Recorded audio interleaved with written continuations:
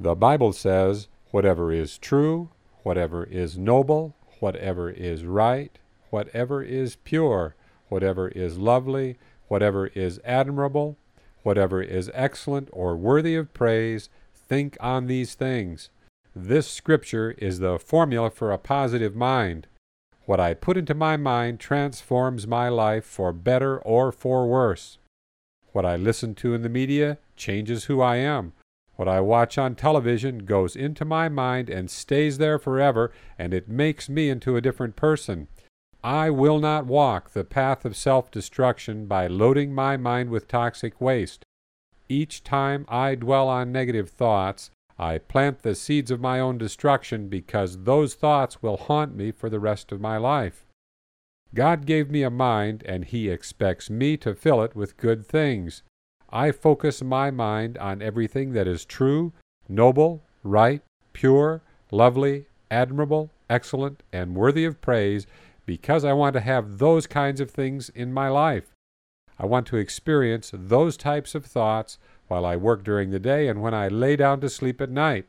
I want those kinds of thoughts to bubble up in my mind when I face the major challenges of life. If you want to move your life in a new direction, you need to put new thoughts into your mind.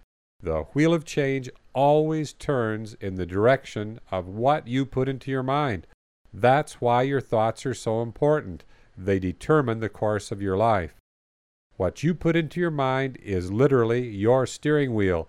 Every time you put in a new thought, you steer in a new direction. Lots of folks are discouraged by all their problems. Mountains of adversity surround them on all sides. Sometimes they feel like there is no hope, and as long as they think only about all their problems, they are right. But the instant they put new and positive thoughts into their mind, the wheel of change turns their life in a completely different direction, and they leave their problems behind. So how do you put new thoughts into your mind? It's easier than you might think. First, you can look at positive pictures that have a message of hope.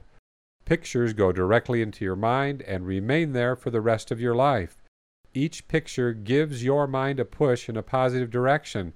That's why positivegraphics.com exists. There are 165 positive graphics ready to turn your life in a new direction. Second, you can repeat positive self-talk. You can change who you are by changing what you say when you talk to your mind. So use positive affirmations to become a new person. Try repeating this affirmation.